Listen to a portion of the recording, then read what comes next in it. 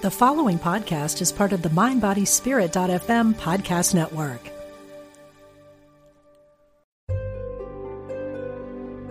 Discover the power within. Unity Online Radio.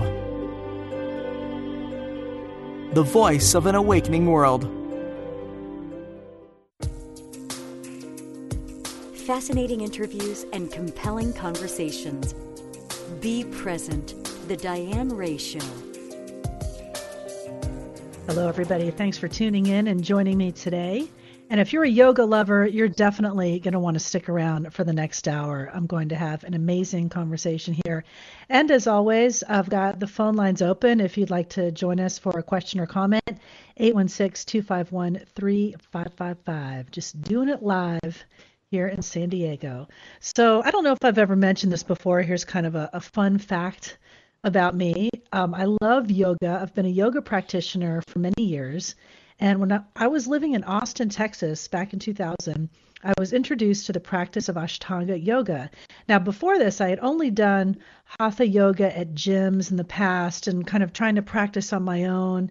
And so this practice to me was new and challenging. And I thought, okay, I can really do this. This is what the real yogis do, you know, the people that have the perfect bodies and muscular and they can do all this stuff. So I started practicing. I was going through a lot of change and transition at that time. I had moved away from my home state of Florida for the first time. So I was really homesick and trying to get used to a new place. And so I found this practice really comforting, and the high that I would get after a 90-minute hell class, I would call it, because I'd never done a class like that before. It was just amazing. So as I was getting into the practice, I learned the opening invocation chant. And even though I really didn't know what it meant at the time, you know, I felt like there was an intention when I first started to practice after I said that. So I looked up the chant, and it's in Sanskrit, and I read that it meant, I bow to the lotus feet of the gurus, the awakening happiness of one's own self revealed, beyond better, acting like the jungle physician, pacifying delusion, the poison of samsara. So I'm like, what? What is that? I mean, it didn't really make sense. But I memorized the invocation. I said it before every practice. And, I looked it up. That was the explanation. And I found out it came from the Yoga Sutras that were written more than 2,500 years ago by the sage Patanjali. So I continued to practice Ashtanga after I moved to California, where I am now. I'm in San Diego. And it's only been recently this year that I've kind of backed off the Ashtanga practice because I was looking for something a little less strenuous. I was just kind of experimenting, but I was feeling guilty that I wasn't practicing anymore. But anyway, so we're gonna dive into Ashtanga. That's why a little background on me and my yoga practice to lead into the book that we're going to be talking about today, Embodying the Yoga Sutra by Ranju Roy and David Charlton. So this book came across my desk, and I was interested just with my experience in Ashtanga and the practice that I've been doing, and I really didn't know anything about the Yoga Sutras and the sage Patanjali, who wrote the text that Ashtanga Yoga is based on, the 8-limb path towards spiritual fulfillment. So I've been spending some time reading the book, and it's really fascinating. It's really kind of ignited my interest again in the history of yoga. So I'm excited to have the authors here today. Ranju Roy and David Charlton are joining me today. In 2004, they founded Sadhana Mala, an organization that specializes in teacher training, study courses, and retreats. And you can find them online at sadhanamalayogatraining.com. And they're joining me now on Skype from the UK. So welcome, guys. I'm so glad you could join me. Very nice to be here, Diane. Thank you. Hi. Hi. So this is Ranju and David. Yep. I'm here. Are you there? Okay. I just wanted to make sure I got you both. So you're both joining me in the UK tonight, right? Yes. Yep. We're actually in different parts of the UK right now, but we're not together. But yep, we're both here. And where are you joining me from, Ranju?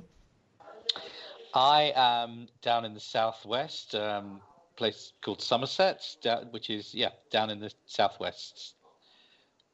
And David, are you in London?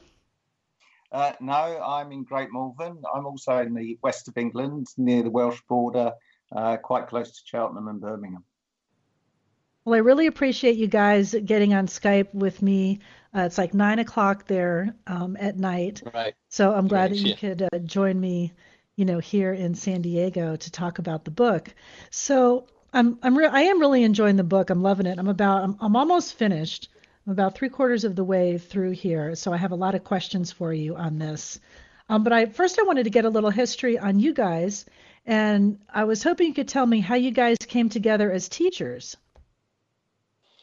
Sure. Well, Dave and I were both very young, curious students who turned up at a yoga retreat without knowing each other on the same yoga retreat in I think 1987 or 86, 87, something like that.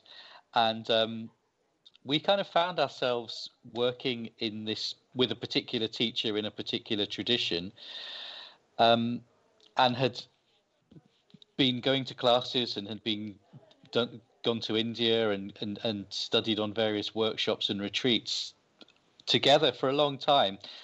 And we both knew each other, as quite good friends, but we hadn't kind of made any plans to work together. And then in 2003, I had just turned 40, and I decided I was going to try and take a year off from my job as an arts and family therapist in the NHS. I was working in the mental health services, and I decided to take a year off, doing a kind of a year's unpaid sabbatical to see if I could work as a yoga teacher.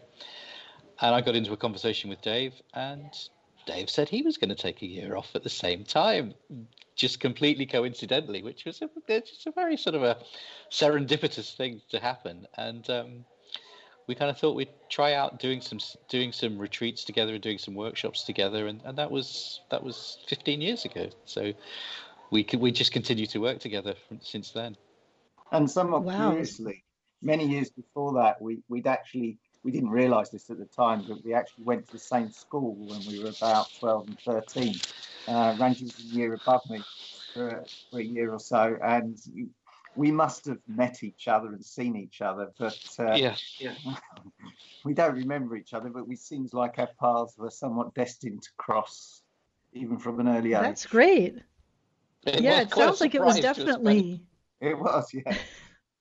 It was destiny for sure. It was definitely meant to be that you guys could come together and teach together and then write this book. And I mean, this book is so rich, and I can tell you put so much research and into this. I mean, how long did it take to put this together? The process.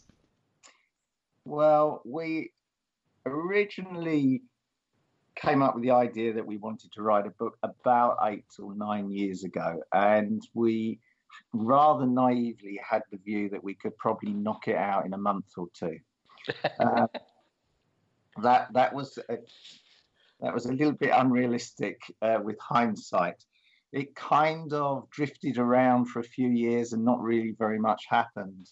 And in the end, we decided, well, we've got to do something to bring this to fruition. So we actually set up a Kickstarter project to crowdfund the book. And again, we thought we'd have it done within 12 months, but actually it took another 3 years from that point.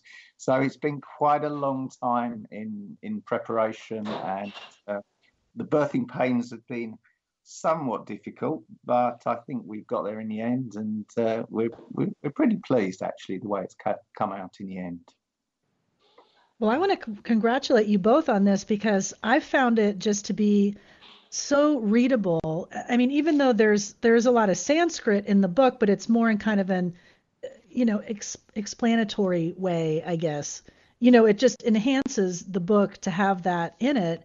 And I found it really easy to understand. And you've gotten some great reviews on this too, so you should really be happy on your accomplishment with this. Thank you. Yes, it was really important for us to use the Sanskrit, and we tried to walk the line between making it both quite a rigorous book and a fairly academic book in some senses, but also a book which was going to be relatively easy to understand and go through for somebody with with an interest, but without necessarily much knowledge. And we felt it was very important to use the Sanskrit because the Yoga Sutra, the text on which this book is based, is obviously, it's a Sanskrit text. So all of the sutras are written in this ancient language of Sanskrit. And when you every time you translate any word from one language to another, it's very difficult not to put some kind of spin on it, or not to not you can't translate it purely cleanly. So what we wanted to do was, in using the original terms that Patanjali was using, and in working with the words that he was using, when we translated them into English, we wanted to be as transparent as possible to say how we have evolved our understanding of this particular sutra or this particular teaching in the way we have. And that quite often involves deconstructing the actual Sanskrit word itself, because the Sanskrit words have a kind of a root, which is a kind of a root meaning. So we've kind of said this is the root meaning, and this is how we've evolved this understanding of this word, and this is therefore how we've evolved this understanding of this sutra. And by making our own process as transparent as possible, we wanted to be as clear as possible that our writing and our understanding of the Yoga Sutras is both applicable in a modern context, but also is faithful to the traditional understanding. Well, what I thought was so amazing as I was reading it, it really brought the practice that I've been doing for so long to life. I mean, for me, it gave me a much deeper understanding, because honestly, like I'm sure, like a lot of people, I came to yoga originally, I wanted a practice, more of a physical thing, and I didn't realize all of the other benefits that came with it. That was kind of the added bonus. And what I got from the book was just such a rich, deep understanding of this beautiful system. And when you think about it, it just blows my mind that this is so ancient, like 2,500 years old. It's kind of hard to wrap your head around this wisdom that they had access to. It's just incredible. And I love the way you lay it out. Now, in the book, you chose to focus on 17 key sutras, and there are really like 195 or 196. Is that right? Yeah, that's right. So there are you kind of 195 distilled sutras, and they're divided into 4 different chapters. So it's about sort of 50 sutras in each chapter. And so this must have been a lot of work to distill the 17 that you have in the book from all of that text. I mean, I can only imagine that was quite the undertaking. And it was a challenge to decide what to include and what to leave out. But in practice, there is the Yoga Sutra is quite a technical text. And in our teaching, there are clearly some sutras that stand out as being much more practical. So yes, it was a little tricky to decide on the final set, but actually there are a number of candidates which, to be honest, are much more accessible and relevant.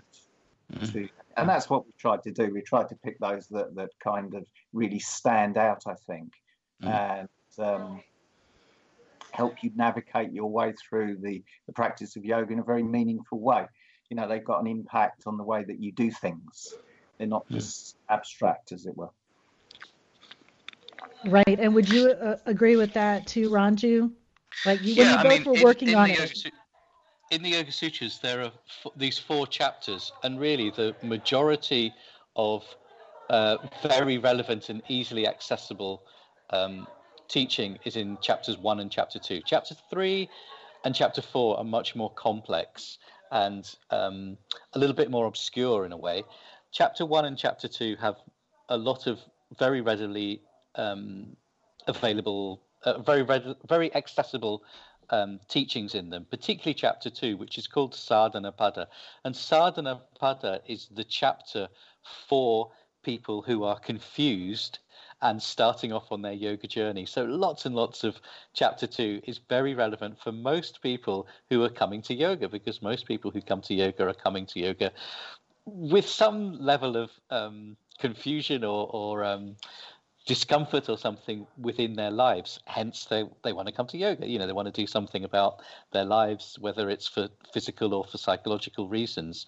And chapter 2 is the chapter which addresses these people. And so a lot of the sutras that we have looked at in this book come from chapter 2, and some of them also come from chapter 1, which chapter 1 kind of outlines the yoga path, it defines what yoga is, and what are the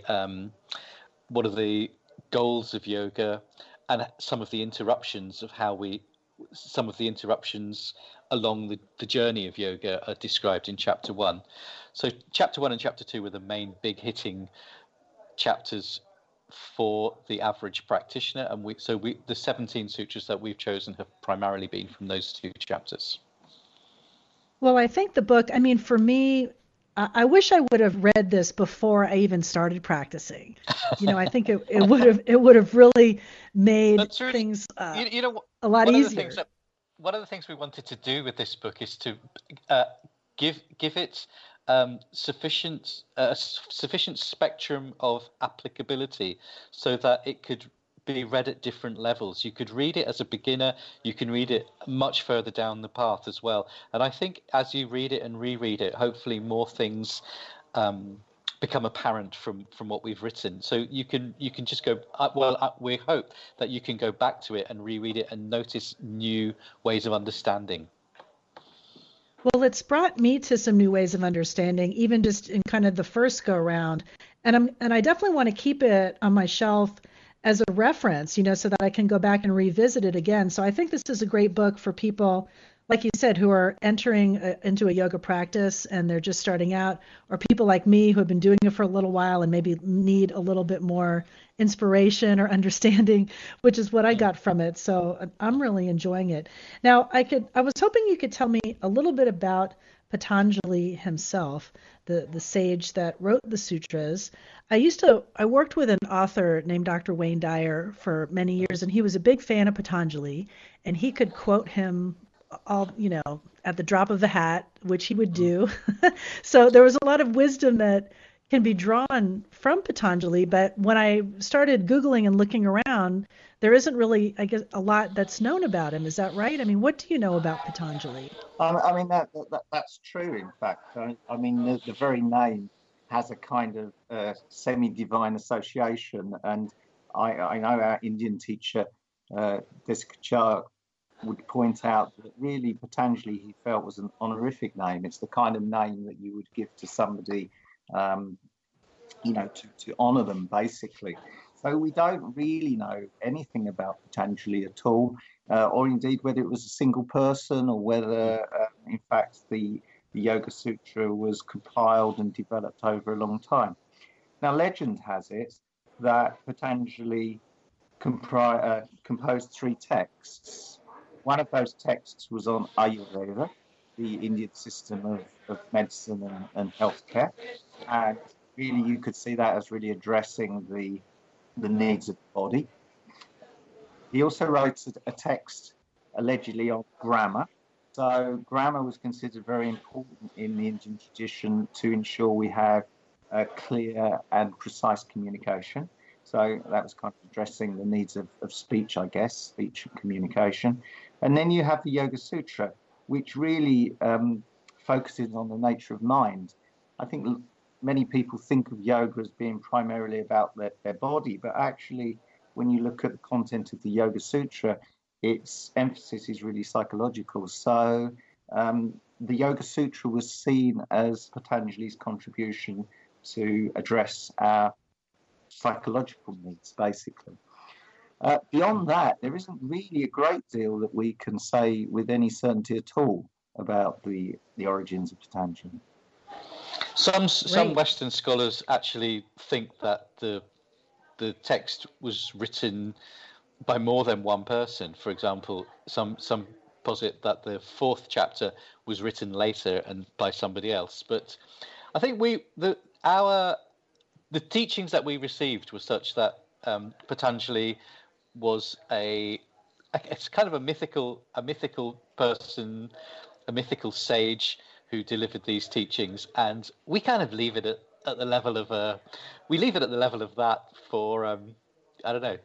We don't need to we don't need to know much more than that. He was around probably 1600 to 2000 years ago, or somebody who had written these teachings was around 1600 to 2000 years ago, and the teachings are very cogent and coherent and very much in line with the Indian tradition. So it's not as if they were saying something radically different from other teachings, but what Patanjali did was to codify and clarify a disparate group of teachings into one very coherent single text. And I think that was one of the geniuses of the Yoga Sutra, that it kind of condenses a lot of teaching very, very cogently. I mean, it's quite It common. really is genius. I'm sorry, go ahead. Were you going to say something?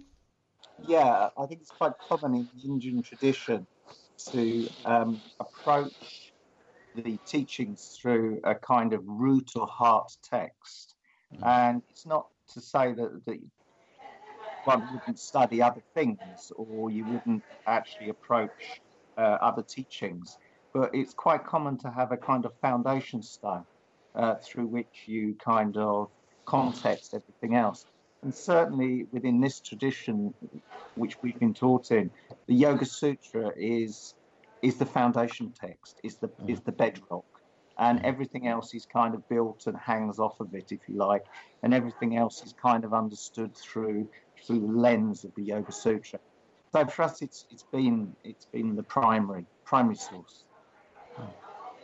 Well, it's such an interesting text, and as I was reading it, and I appreciate your explanation, because as I was reading it, I was thinking kind of what you were saying, where you're not really sure if Patanjali was a person, one person, or if it was maybe an honorary title, kind of like how I feel the Bible was written, that I don't believe that it was written by a person, or, I mean, it was many people, it's poetry, it's stories, it's all of these things. And it's just amazing to me, the shared wisdom that you find in the Yoga Sutras, that you find it in a lot of other sacred texts, and it just kind of makes me feel that we are really more connected than we want to think. When this wisdom is out there, and somebody or some group of people, maybe over a period of time, compiled all of this together, I just think it's really amazing. So I wanted to ask you, tapping into a spiritual tradition.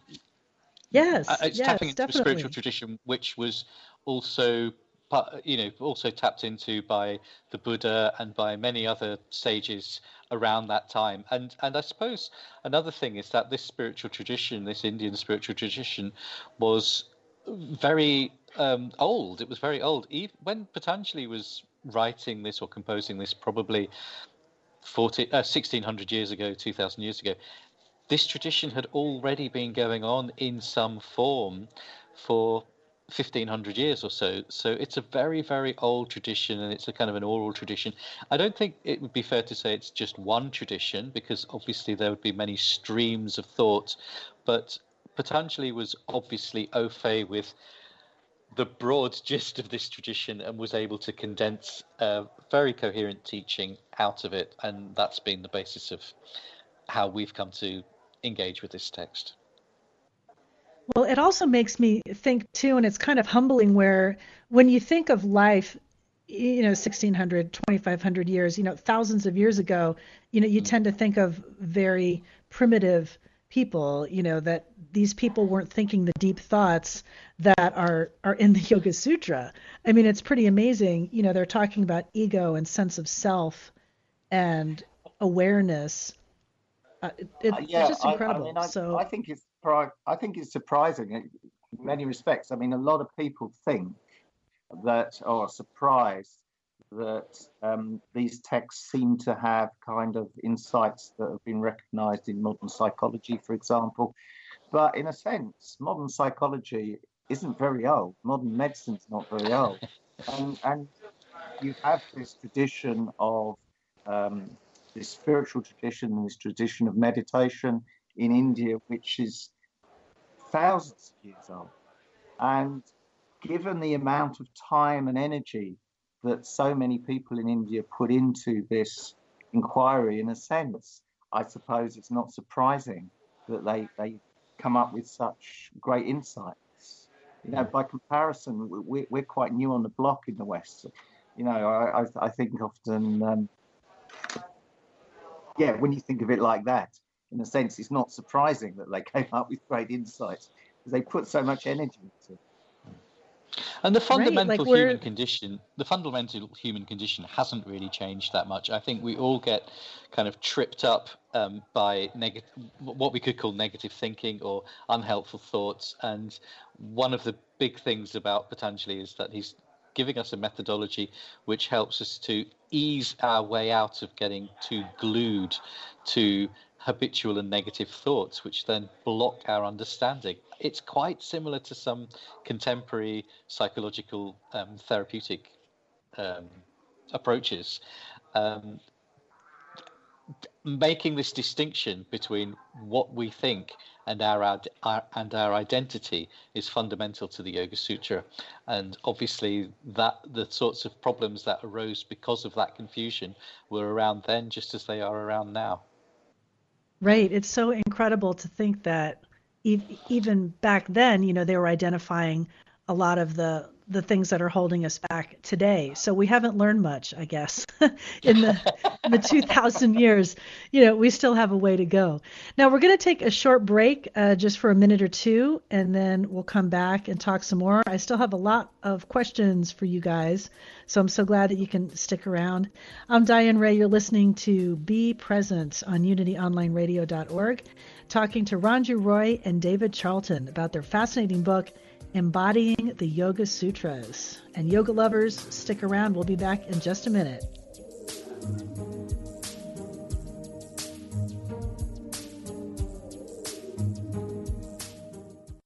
Hi, I'm Reverend Linda Martella Whitsett with Silent Unity, reminding you that we are here for you during the holidays to support you with affirmative prayer and inspiration. From all of us at Silent Unity, we wish you a beautiful and blessed holiday season. Welcome back to Be Present, the Diane Ray Show. Thanks for joining me after the break. I'm Diane Ray, talking with Ranju Roy and David Charlton, the authors of Embodying the Yoga Sutras. And if you're a yoga fan, a practitioner, maybe you're just thinking of getting into yoga, we would love to hear from you if you have a question. 816-251-3555. I always welcome people to join the show and join the conversation. So I wanted to ask you guys, in many of the yoga classes that I've taken, the teacher explained that the word yoga means union. So I always just kind of accepted that. And then as I was reading the book, I really liked your explanation that the union I was thinking of was kind of misleading, and that the idea isn't really to join or enmesh, with something, but like to yoke together, so that you're still your own separate person. The two things remain separate. And that struck me as really interesting when I first started reading the book, that I was kind of missing the point of yoga from the very beginning. I mean, do you think a lot of people don't even think of it like that? They just think of it as union? Yeah, 99%. I would have said I think it's very common for people to understand it in that way. And, it has been used in that context. I mean, I think one of the things about the word yoga is it's been used in so many different ways over its long history. And so union, in the sense that you've described it, is one of those contexts, but it's certainly not the most common, and it's certainly not really the context of the Yoga Sutra, and it's not really consistent with the definitions in the Yoga Sutra. So you're right. That's one of the things that we've really tried to do in the book is to present the word yoga in a different way. And I think it's a good example of how we would use this concept of roots, the roots of words, because the root of the word yoga, we use two roots. One is yuj, which links to the English word yoking or yoke, whereby two things come into relationship with one another.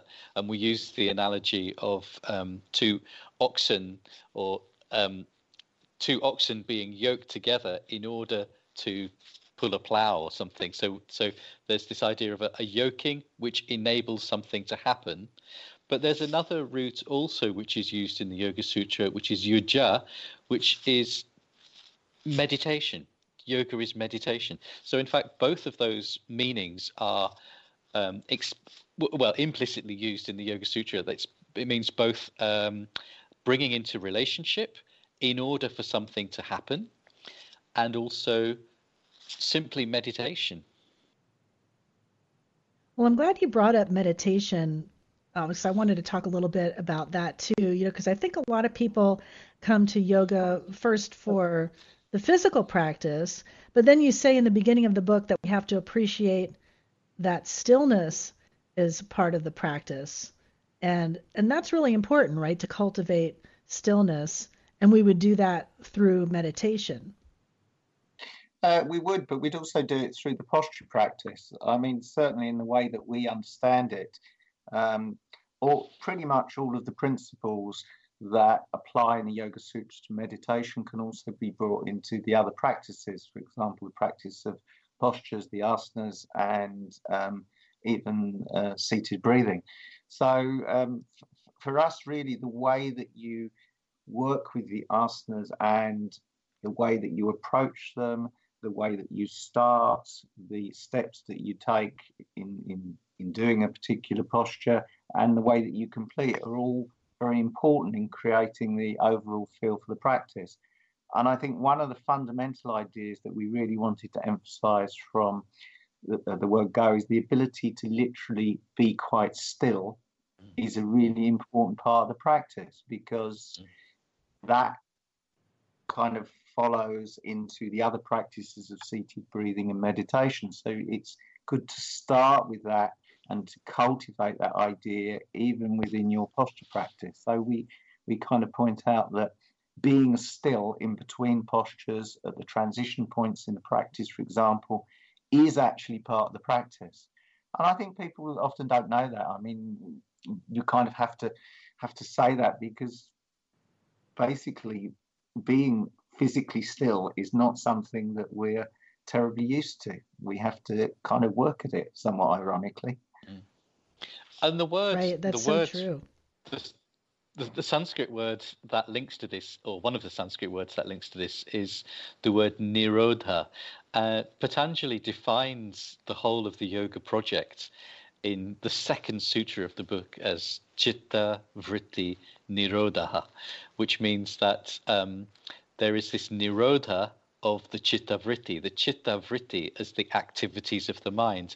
And the word nirodha we can think of as both being the process of stilling and the state of stillness, if you like. So it has two aspects. One is a process of moving towards, and the other is the state of stillness. And it's very difficult to bring the mind to a state of stillness, if you like. So instead of thinking of directly working on the mind, there's a kind of a sequence whereby we bring the body to stillness first, or we stop excess movement in the body, and then we bring the breath to a state of, well, I would say stillness. I would say one of the ways of bringing the breath to a state of stillness is exploring the periods where there's no inhalation and where there's no exhalation, the quiet between inhaling and the quiet between exhaling. So there's no movement of the breath. And we call that, the first one is called Kaya Nirodha, which is the stillness of the body, the cultivation of the discipline to not move, and also the stillness of the breath, cultivating periods of silence in the breath. And the cultivation of both the stillness of the body and the stillness of the breath is done, ironically, through moving the body and moving the breath. So what we do is to work dynamically with postures in order to achieve this state of stillness. And we work with lengthening the inhalation and the exhalation in order to achieve stillness between the breath. And from the movement, from the nirodha of the body to the nirodha of the breath, arises a kind of a nirodha of the mind. The mind begins to reduce its agitation and becomes much quieter. And it's really incredible how those both work together, both, the physical practice, the stillness in between the breathing. After a great yoga practice, my mind is just so calm and focused, and it just feels amazing. And unfortunately, it doesn't last as long as I would like it to. After No. I'd love to be in that Ditto. space all the time. That would be incredible. But in the book, you go into great detail into the breath and which is the pranayama, and how it's all connected. And it's funny, as I was reading it, you explain how it's all designed in such an amazing exact way. Like, I tried to do a forward bend and inhale, and you can't, right? It's horrible, right? It's not easy. So it wasn't meant to be done that way, but the way everything connects is so incredible. And you go into really great explanation of that in the book, with the breath, the asanas, and how they all work together. So that's amazing. And that's what you teach in all your classes. Yeah, I mean, I think one of the things that really appealed to me about this particular approach to yoga was the way everything seemed to join up, the way there was a kind of logical structure to the whole practice, and pretty much I could always ask the why question. Why do we do it in this way? Why is it like this? And I get a sort of sensible answer. And certainly for me, I came from a sort of technical background, and that really appealed to me, actually. It all kind of seemed to join up in a very coherent manner. It's incredible. And then again, I keep thinking, how did they figure this out? 2,500 years ago, this just doesn't seem possible, but getting to that point. And then also you go into a little bit more, I guess you would say, the esoteric, part of the practice in that space. When we get to that point is where we can really meet our true self, which you call pure awareness. But that's not our mind, right? Our mind is something else. How would you explain that? Well, I think that is actually one of the biggest gifts, if you like, that the philosophy of yoga has to give us, is this separation between what it considers to be our true selves and our minds. It's not saying that our minds aren't important, but I think what it is really pointing out to us is that we are not necessarily slaves to our minds. I think often people take for granted that whatever they think and they feel, in a sense, that is who they are. But actually, according to yoga, a lot of the thinking and thought processes that we live by and indeed suffer by are kind of just simply conditioning that we've received, and in some ways that we can learn to both change those patterns, we can take some distance from those patterns. We are more than simply our minds, and I think that's a really, really powerful message that the Yoga Sutra delivers. It really is. And the other one that I thought was really powerful was that, as spirit, our spirit is unchanging. People are always trying to say, well, I want to get more spiritual, and I'm trying to do this, to feel better spiritually. But that Sure. is an unchanging thing. I never thought of it that way. Yeah, there's a kind of a paradox here, isn't there? The idea of developing spiritually or whatever, the paradox is that, according to these teachings, and I think it takes a bit of getting your head around this, is that there is no such thing as spiritual development. There's no need for spiritual development, because the spirit is absolutely fine as it is. All of the whole arena of work, the whole arena of development, and the whole arena of where we need to practice is in the realm of what is changeable. Spirit is unchanging.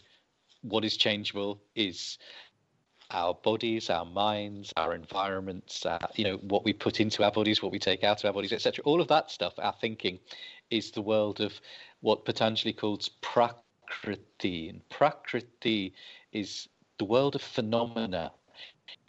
Anything that you can describe is in the world of Prakriti. And so the world of Prakriti includes our thoughts as well as our bodies, as well as the external world. All of that is the material which is there to work with.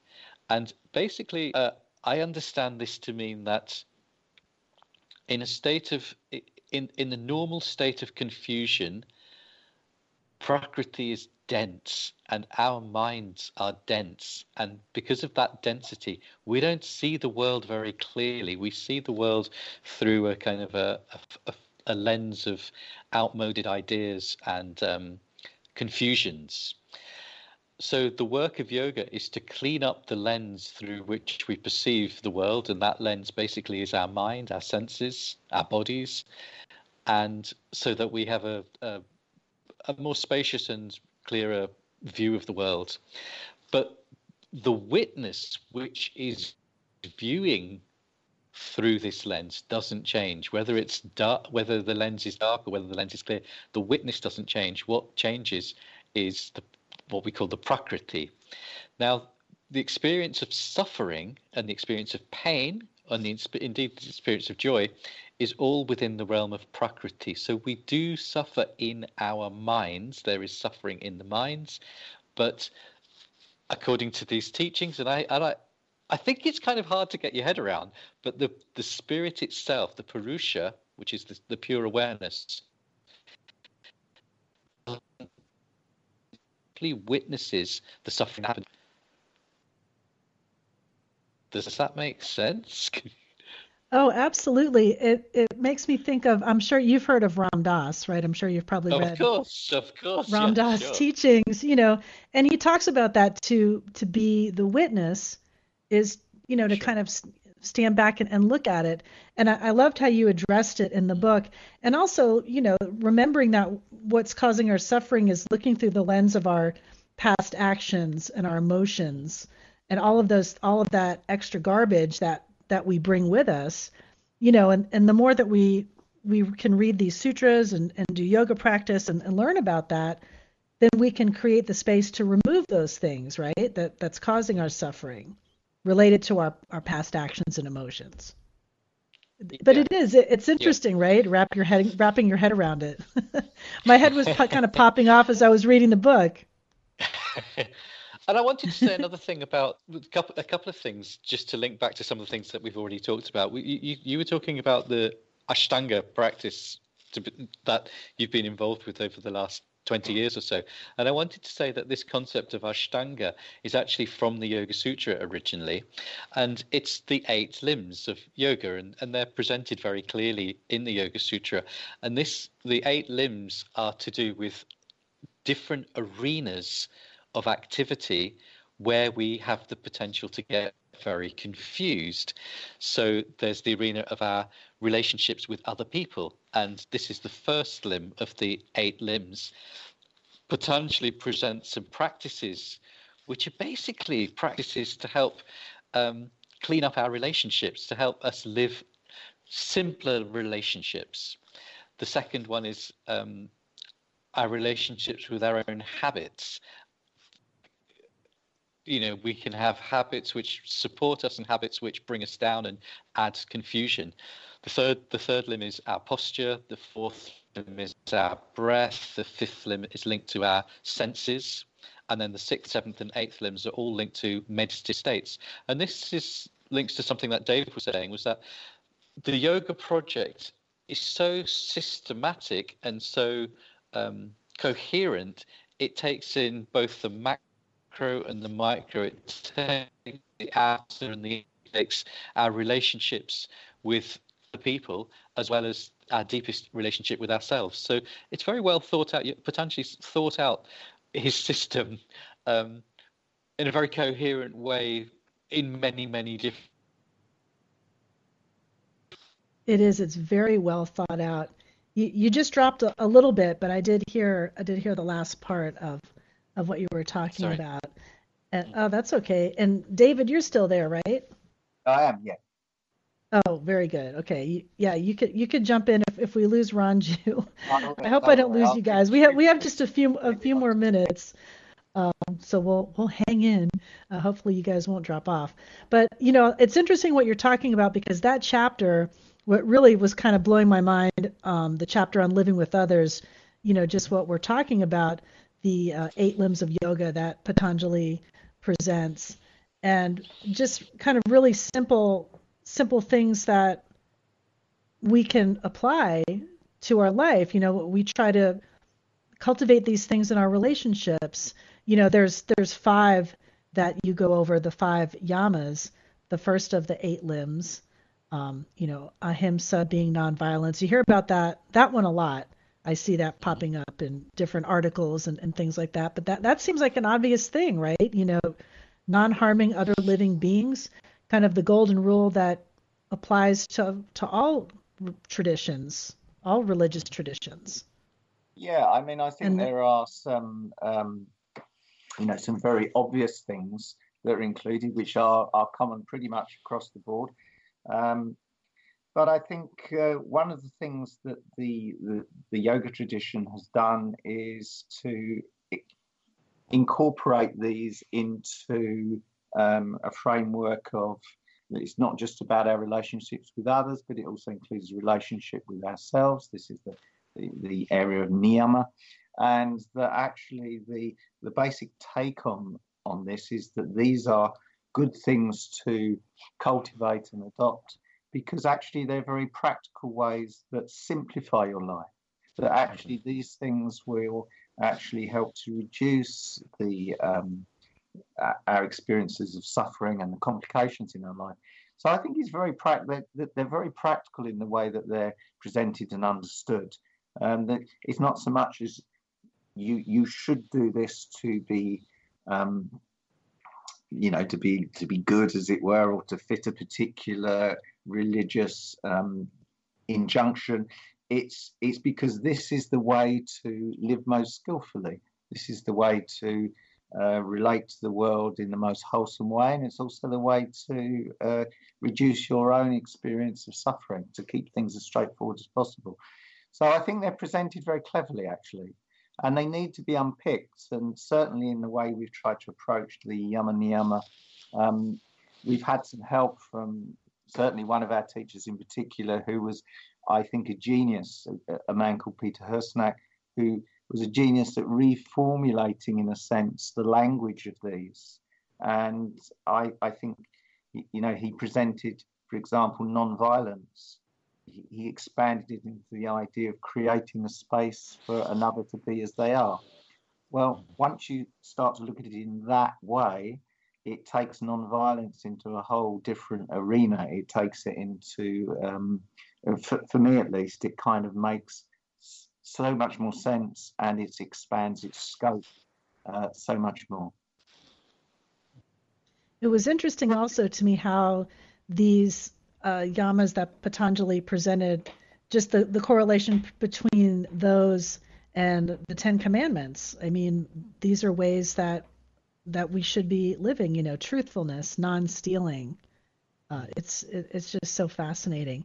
So since you've been working with this material, I mean, how has your own personal practice, changed and morphed and grown over the years?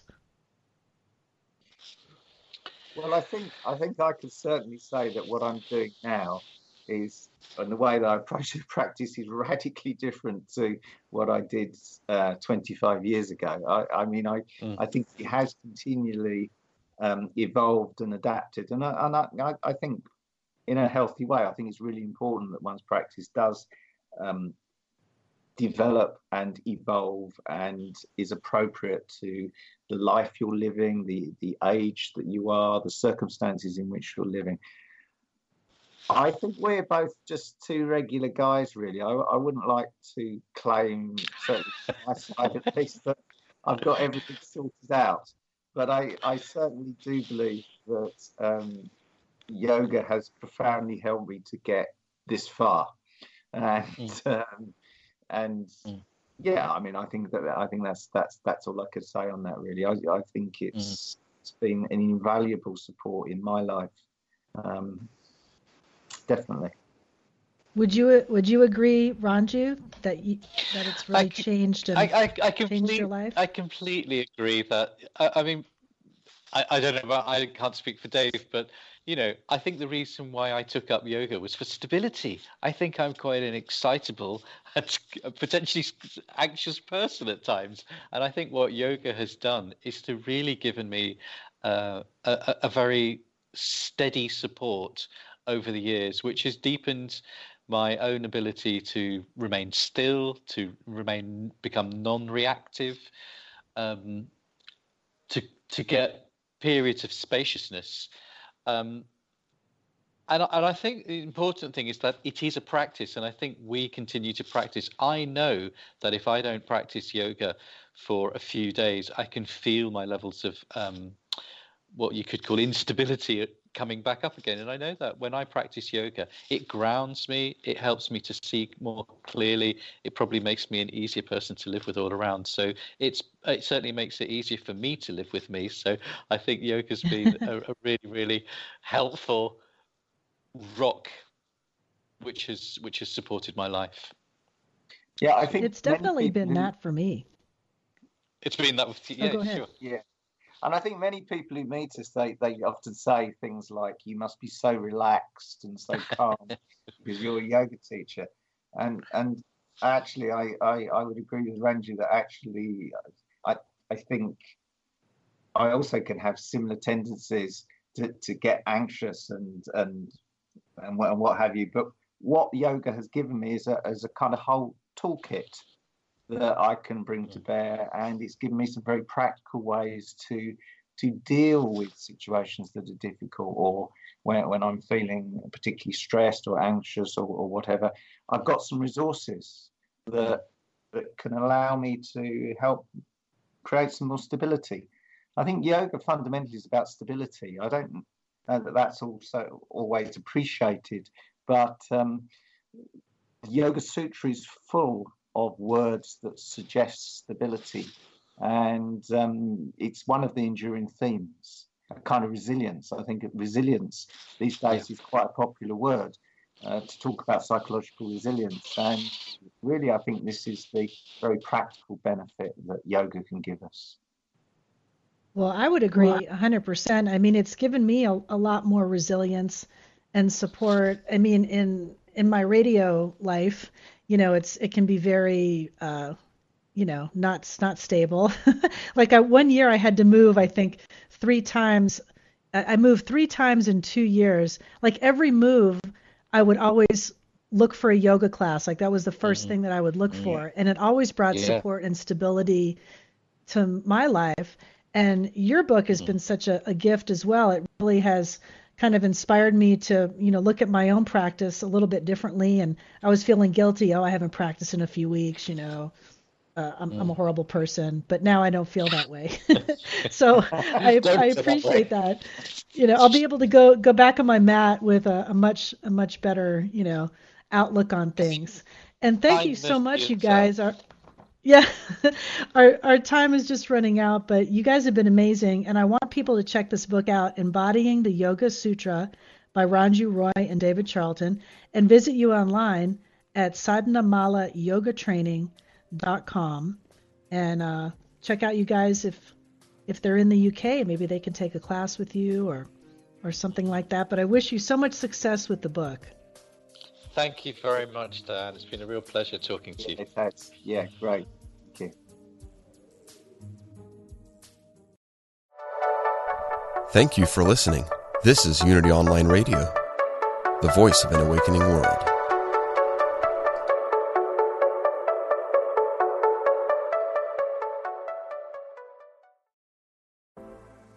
Life is hard, and sometimes you need a little help and guidance. I'm Laura West, host of a Guided Life podcast, and I believe that help is all around us. We just have to ask for it. The universe has a way of guiding us forward with the help of our past loved ones, angels, spirit guides, and ascended masters. On the podcast, I love to explore these ideas with incredible guests and let people know that they are never alone. Make sure you subscribe and follow so you can join me on this journey. Part of the MindBodySpirit.fm network and wherever you get your podcasts.